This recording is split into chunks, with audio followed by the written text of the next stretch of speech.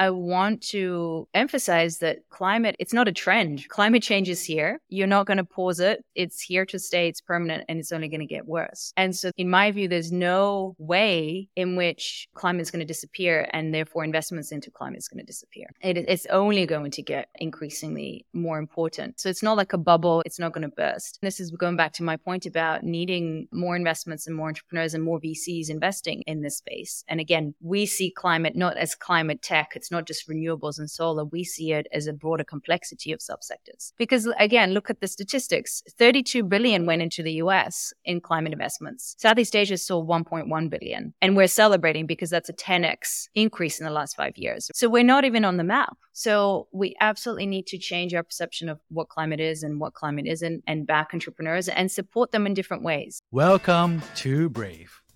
Learn from Southeast Asia's best tech leaders. Build the future, learn from our past, and stay human in between. No BS on success. I'm Jeremy Au, venture capitalist, serial founder, Harvard MBA, science fiction nerd, and dad of 2 daughters. Every week, we debate startup news, interview changemakers, answer listener questions, and share personal insights.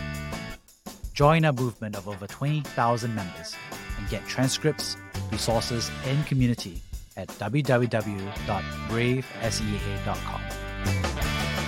Did you know that over 70% of B2B trade are conducted on credit terms? However, many suppliers struggle to support this, leading to lost business opportunities. Fluid offers instant B2B financing with one tap, seamlessly integrating with marketplaces and supplier platforms. This payment flexibility empowers buyers to secure their purchases on credit terms or installments. This results in increased basket sizes and an influx of new buyers for suppliers. Fluid provides a great user experience and the ability to facilitate high-velocity trade. This differentiates Fluid from traditional digital lenders and invoice financing companies. Want to learn more? Get in touch with Tracy, Fluid's co-founder, at trasy@gofluid.io to learn more. Hey, Alina, really excited to have you on the show. You are doing some important work in venture capital across Southeast Asia, especially in saving the world and making the world a better place. So could you introduce yourself real quick? Hi, everyone. My name is Alina Truhina. I'm the CEO and the managing partner of the Radical Fund, and we are investing in early stage companies that are scaling solutions in climate-oriented sectors in Southeast Asia. Amazing. Could you share a little bit more about some of the professional experiences that you've had? Yes, absolutely. So before Southeast Asia, I co-founded funds and investment vehicles in Africa. So I'm a co-founder of Founders Factory Africa, which is a VC and a venture studio on the continent. Prior to that, my business partner and I also led an impact vehicle across South Asia and East Africa. And we scaled and supported over 76 companies, all early stage, across 9 markets. And I started my career in the private sector. So I worked for some of the largest multinationals out of Australia, but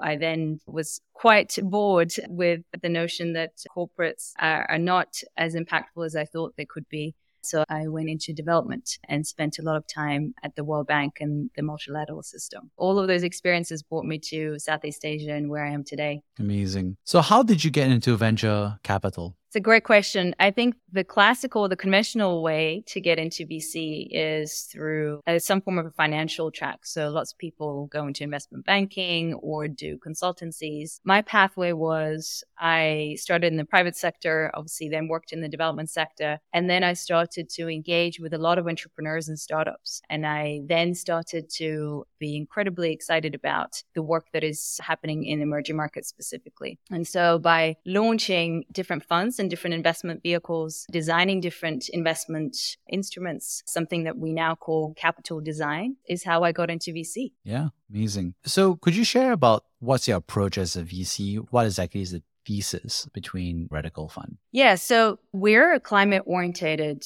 and that to us means a couple of things. First of all, we're focused on both the decarbonization and the adaptation investments. And that is because we know that Southeast Asia is incredibly vulnerable to a lot of the disasters and the impacts of climate change. At the same time, Southeast Asia is one of the world's largest emitters of emissions. In fact, I was quite shocked to get the recent results or data data, we're the third largest emission emitter in the world, ahead of India and ahead of Russia, which is just mind-blowing to me. And so we need to look at that as both a need and a risk, as well as an opportunity. And so our investment thesis is therefore focused on both the prevention of climate change. So how do we decarbonize the region? How do we help prevent further emissions? But also, how do we help millions of people adapt to the realities of climate change? We're already seeing the effects of it. You and I, we don't have to go far. If you go just outside your building, you see the effects of the extreme weather events, flooding, storms, including air pollution, etc. So our investment thesis is how do we back early stage scalable founders who can actually bring solutions specifically in this region? So that's the second point, is it needs to have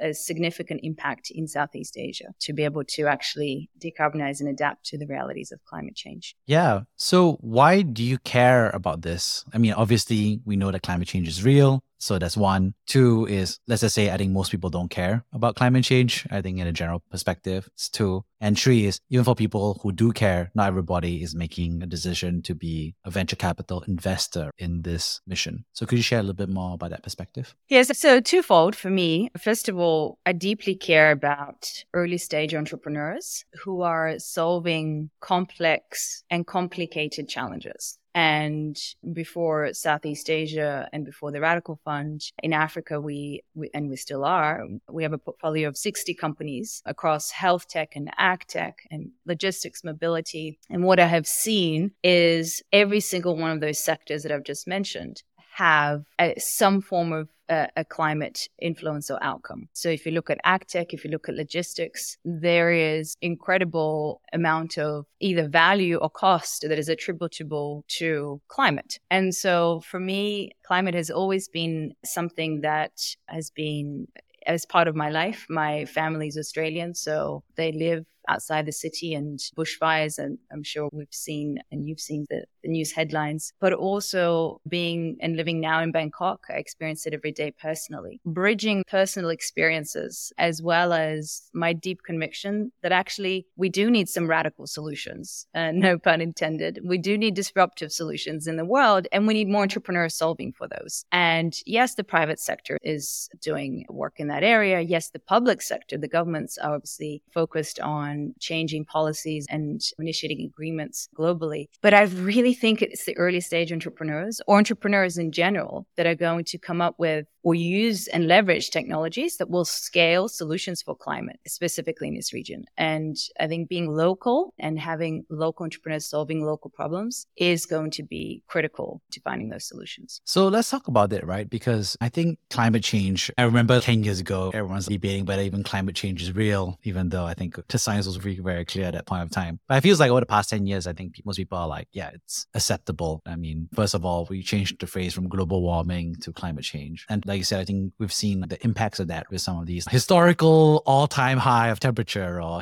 these historical stuff keeps happening every year these days. So I think there's more growing awareness that this climate change is real. That being said, I think the tricky part is, at one sense, is like, do we have to solve it now kind of dynamic? Because there's so many other problems. And I think you mentioned Southeast Asia as a contributor. But the truth is, most people are looking to break out poverty, have a better life for themselves and their kids. And sure, I think that climate change is something that's happening, but that's further out. And the decisions to be made now about getting a motorcycle for your family, about switching on air conditioning for your kid to sleep at night. So these are the dynamics that I think is really happening. Because at some level, it's about energy. When you're richer, you get to spend more energy. And when you spend more energy, you can get richer in general. And that's the story of human civilization over the past 1,000 years, is like we got our free energy from the dinosaurs and the fossil fuels and so forth. So I'm just kind of curious, like, how do you see the general population? Do you think there's a fair description? I think that's what I'm feeling, but I'm just kind of curious about how you think about it as well from a general population perspective. Yeah, absolutely. So first of all, I think you're absolutely spot on. Climate change or addressing climate change is incredibly elitist. It's not inclusive. And I think we need to absolutely do more to actually change perceptions of what that is. Still, till this day, the common man and woman will not care to change their behavior or change their consumption habits. And that's for middle income or high income earners. If you look at, to your point, the mass population in the region that we work in, they are absolutely focused on survival. How do we put food on the table? How do I even send my kid to school? They're absolutely not thinking about, oh, there's climate change out there. And therefore, how do I recycle my plastic bottle that I just got from a shop? But that is why I think we need to think about it differently. And that is why, back to your question about investment thesis, we look for founders who are solving problems that are very user-centric and that allow people to make decisions, not necessarily by being convinced and completely going cold turkey and stopping plastic consumption. It is, how do we actually still invest in agriculture and waste management and creating new building materials, doing the things that we know are needed for all of us as a society to function, but are better, that are more climate friendly, if you like. And so when we look at, again, the low income population, it is not telling them to stop doing something. It's always like, oh, climate change, you need to stop doing something. It is, how do you make slight changes to your habits? But again, climate change for us, it is agriculture, it is food systems, it is how do you create more solar vehicles and therefore allow the kind of the average user to make smarter decisions. So it doesn't have to be so incredibly abrupt, and you don't have to all of a sudden just go, all I care is about climate change. But there are ways to actually create value and be commercial about it without completely going into a difference in different way of working. I'm curious, how optimistic or pessimistic are you about climate change and the degree of Celsius the world is going towards? I'm more on the pessimistic side, I would say. I just think that even though you're right to say that we need to have technology, and I think it will help us substitute behaviors without too much sacrifice. I just personally think we're going to hit the worst case scenario from my perspective, just because I think there's too much governmental coordination and agreement and trade-offs that needs to happen at some level. How do you think about that? I'm just so curious. Yeah, I would say I'm a realist, which means, again, the reality is we are on the pathway to go beyond the 1.5 degrees. So this is serious. There's enough data out there that already says, to throw a statistic out there, 40% of our GDP is at risk by 2050. That's almost half, right? And so I think we're seeing the disastrous effects and we're seeing the disastrous impacts that climate change has on our society. So realistically speaking, I think the question that we need to ask is, and technology is not a panacea, right? But, how can we leverage it? How can we use and enable ourselves through technologies? But most importantly, through, coming back to entrepreneurship, through different types of businesses that help reach the mass population and help it either adopt different solutions or not. So the question is, does that outpace our mode of destruction, is how I'm thinking about it. As our GDP is at risk, as our emissions are continuing to rise, as our growth continues to rise, by the way, again, Southeast Asia is 60% in terms of growth higher than the average world average. So does that outpace our effort to decarbonize? Does that outpace our effort to adapt to the realities of climate change? And I think that's where, again, we need to, be radical and actually change the status quo. So in that way, I'm hopeful. And in that way, I wouldn't be doing what we're doing. We wouldn't be backing these amazing founders who all believe that it's possible. But again, we need more entrepreneurs, we need more technologies, we need more investors investing in this space. We just need more to balance this out. Yeah, I think there's a struggle, right? I have two daughters, young ones. They're going to live in that world that we're leaving them behind. And they may have grandkids and great grandkids. So I think there's this dynamic where the truth is, if it was just myself and I didn't have kids, I could probably live a pretty nice life between now and then. But I think future generations have to deal with this dynamic. How do you think about that? Because I think there's a tricky part. It's like a lot of this global warming stuff is honestly is going to kick in worse many years down the road. And that's like what, a 70-year time frame you can imagine for some of these forecasts and so forth. Even what you mentioned earlier about some of these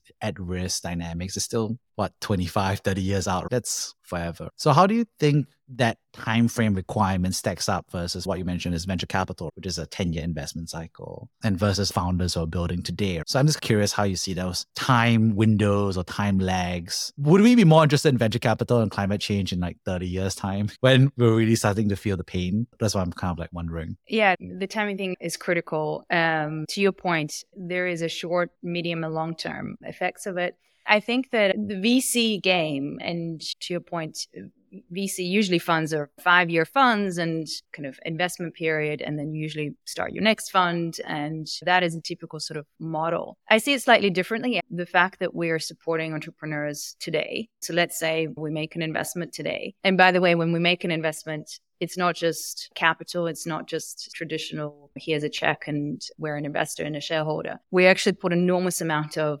technical and operational support. So our model is kind of enabled by a venture studio. And so the reason I say that is because the minute we make an investment, and even before that, even whilst we're doing due diligence, we're trying to get these entrepreneurs further and at a greater speed, because it's all about speed to market, speed to product to market fit, speed to scale and growth, speed to more users and therefore more impact. And so our work starts today. Our work starts the minute we have our first call with the entrepreneur, and definitely the minute sort of the investment is made, and therefore their solutions. So if we're able to help them reach more users in a short amount of time, that's significant impact. And you need to start somewhere. So if we wait 5-10 years, by the time we have a portfolio, yes, they might be reaching Series A, B, C, or we might be exiting some of the companies, but there's enormous amount of work and there's enormous amount of impact that happened even before that. So I think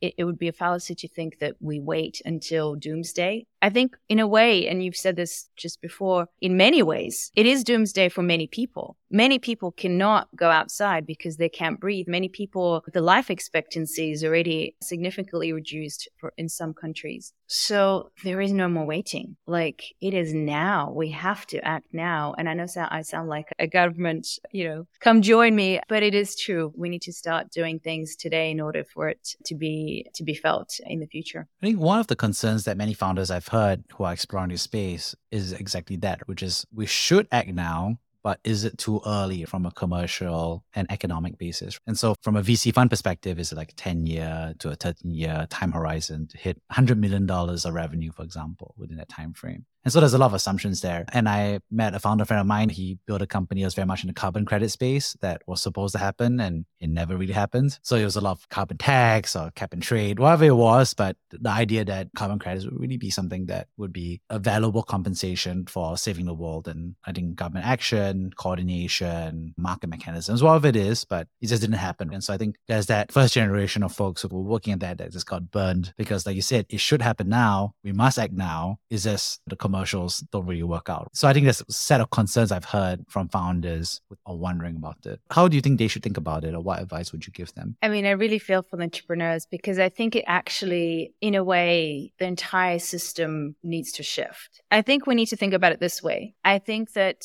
climate is seen, at the moment, climate is seen as a sector. And we as a VC ecosystem will not be winning unless we change that perception. Climate is a cross-cutting industry, and climate is part of, as we said, a lot of different subsectors. And the skepticism of investing in climate that then influences the capital flows and the backing of entrepreneurs, that skepticism existed with other sectors. So again, if you look at fintech, for example, there was a time when people were skeptical, investors were skeptical about investing in fintech. I think it's also interesting because we've just gone through a crypto crisis. And I want to emphasize that climate is it's not a trend. Climate change is here. You're not going to pause it. It's here to stay. It's permanent, and it's only going to get worse. And so in my view, there's no way in which climate is going to disappear, and therefore investments into climate is going to disappear. It's only going to get increasingly more important. So it's not like a bubble. It's not going to burst. But you're absolutely right. This is going back to my point about needing more investments and more entrepreneurs and more VCs investing in this space. And again, we see climate not as climate tech. It's not just renewables and solar. we see it as a broader complexity of subsectors. Because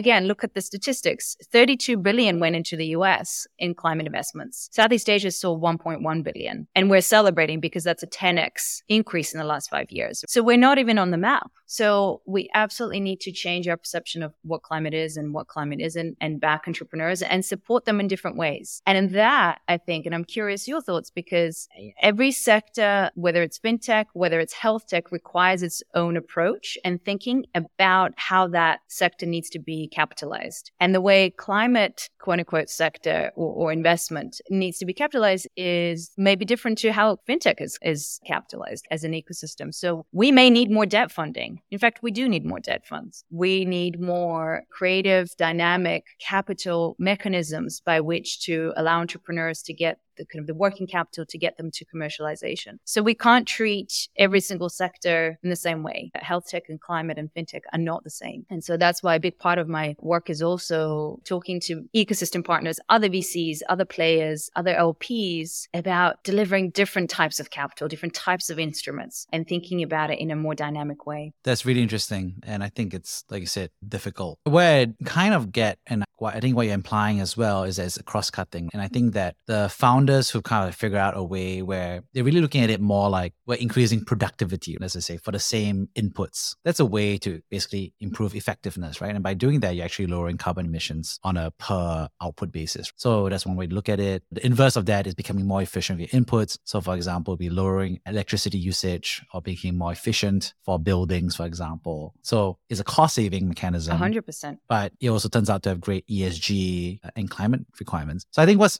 I feel like is it's almost becoming like, how do you do this? And then you have ESG as an effect of what you're doing rather than the other way around, which is I'm here to save the climate, for example, and I'm doing this. So that feels like one approach that I think founders are looking to access both traditional capital as well as capital such as radical funds in terms of being able to access both pools of capital. I think that's right. I think climate is embedded. I mean, you used the word cost cutting, which is exactly right. It is not just one thing that you invest in. And it is absolutely, to your point, agree with you. It is leading to more efficiency and therefore cost reduction, or it creates value. So there's an actual economic value creation. And that could be at a portfolio level, at a company level, at a startup level, but it's also, again, at a regional level, right? Climate is not a cost center. Climate or investing in climate actually creates. And again, there's a recent report by Temasek and Bain that shows 4.3 trillion in Asia of economic opportunities from climate action. So the data is already there. That is a commercial piece. And to your point about embedding it into our work and the sectors that we play in, I want to maybe make a point about ESG. And ESG is a mechanism to reduce risk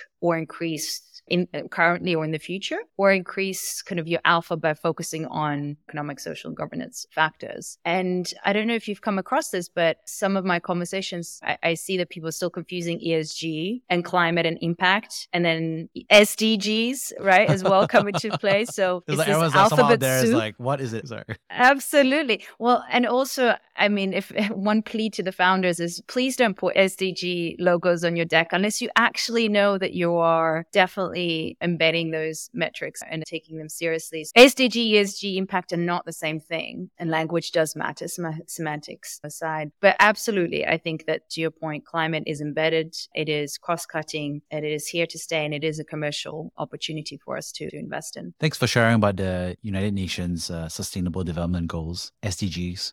On that note, could you share about a time that you personally have been brave? Very good question. And I love that name, by the way. It's a really great name for this podcast. Indulge me for a second because I was actually thinking about the name. And so I have an Eastern European background and I'm Latvian born, Russian raised, grew up in Australia, but I'm Eastern European at heart. And one thing that I found is a kind of a synergy between Eastern Europeans and Asian culture is that we are brought up by our parents and grandparents around this notion that there's no pleasure without pain. I don't know if you agree with that, but I feel like it's been ingrained into me that you can't be happy unless you go through challenges. You have to almost go through all this torture in order to get to a place of pleasure. So I was thinking about that, and I think incredibly brave numerous times in my life. I'm a political refugee, and that was a very brave move at a time when things were incredibly uncertain. I started a company and companies and raised a lot of money in Africa, and that was brave. Coming to Southeast Asia was incredibly brave. But nothing in my mind is as brave as when I am standing up for other people. So all those moments I just described were brave for me and brave for where I want to have my impact in the world. But what comes to mind is when I'm brave for others. And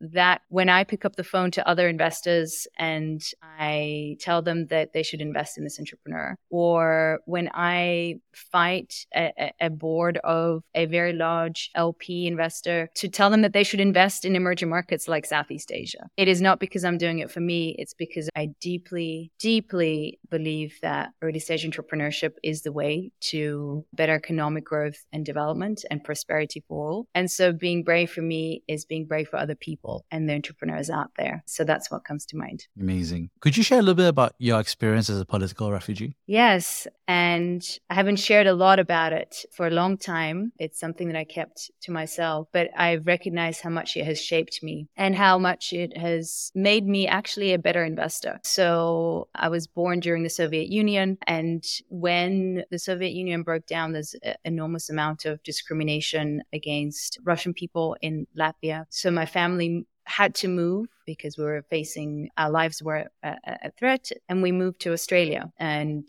for 5 years, we were on this pathway through, obviously, Australian government, but also organizations like UNHCR to sort of obtain our political refugee status and stay in Australia. So that was an incredibly transformative journey. My parents, my sister, and I faced enormous amount of challenges and hardships. And that is what made me more humble and more attentive and more curious today. And I think when I speak to entrepreneurs in the markets that we work with, there's a piece of me that connects with them and their struggles, because I've been below the poverty line and I've seen what that does to people. And I really hope that in some small way, through investing in entrepreneurs, I can provide opportunities for others and I can somehow touch the lives of others through the solutions that are created. So that's a little bit about my background. As you think about that experience growing up with your family, what were those emotions? Because you're an outsider and therefore, out you go. But you arrive in a place and you're an outsider again.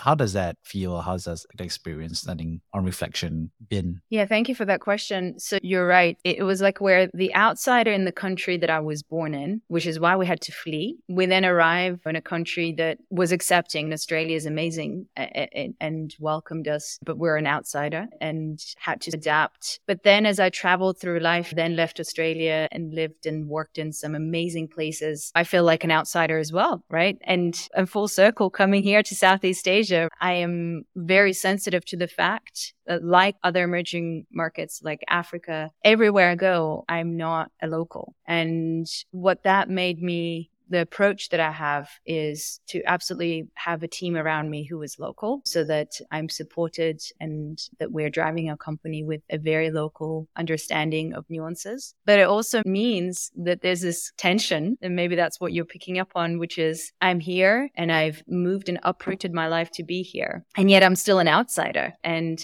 on top of that, a woman, and as a woman GP, that carries its own weight and hardships. But being an outsider to me is also a strength, because again, I can channel that. And through all of my experiences in working, whether it's Africa or Pakistan or Nepal or Rwanda, that makes me a better person and a more curious person. But it is an interesting emotion to carry around with you and to walk into a room and say, here's me, and I really believe in you as an entrepreneur, or I really want to work with you as a partner or as a VC or as an LP, and knowing that I had to fight all my life and yet I'm still an outsider in many respects. You mentioned earlier so that you work with founders, right? And they are also outsiders in their own industries, in their own countries, because they're looking to bring the future and change the present. How is it that you think that outsiders can build that coalition or create that change? I do think that entrepreneurship, and especially as a founder, as CEO, is an incredibly lonely place. And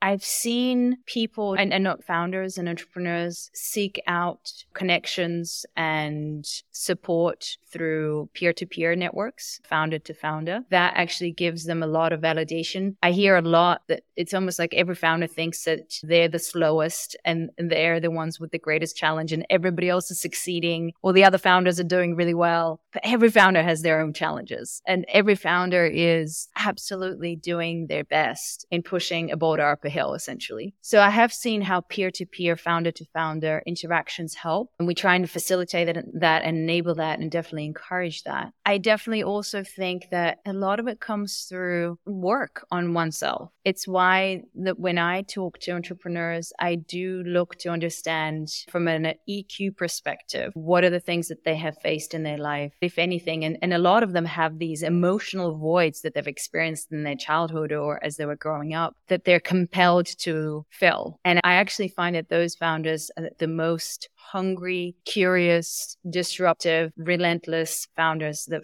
persistently want to make a change and do it at scale. And so I think that you do need to work on oneself from a personal growth perspective. It is hard. It takes a lot of introspection, and we as GPs and VCs ought to do the same. And I really encourage all of us. And I always say I'm continuously learning. Every day is a learning for me. And every day I try and push myself and be brave. But we need to push ourselves to understand each other better and to learn things that others and unlearn things about the world. On that note, thank you so much for sharing your journey. I'd love to paraphrase the 3 big themes that jumped out at me. First of all, thank you so much for sharing about climate change. I think it was a very good high-level view of what climate change is and what the changes have been happening and also what it means across Southeast Asia in terms of the trade-offs, the people, for our communities, for future generations. And I think, like you said, we must act now, and yet it's tough. And I think it was a very pragmatic view about what's actually happening and what are the trade-offs or what we should be doing to help people avoid making that trade-off as much as possible for the sake of their own families and livelihoods. Secondly, thanks so much for that, I think, masterclass for founders to be thinking through how they should approach their companies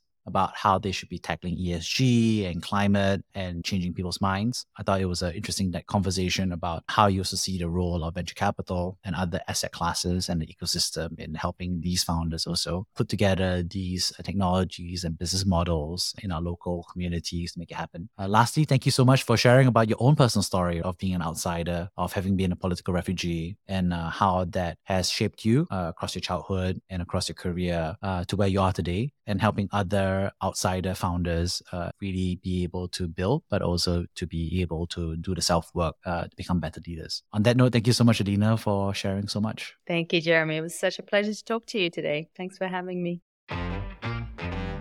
Thank you for listening to Brave. If you enjoyed this episode, please share the podcast with your friends and colleagues. We would also appreciate you leaving a rating or review. Head over to www.bravesea.com for member content, resources, and community. Stay well and stay brave.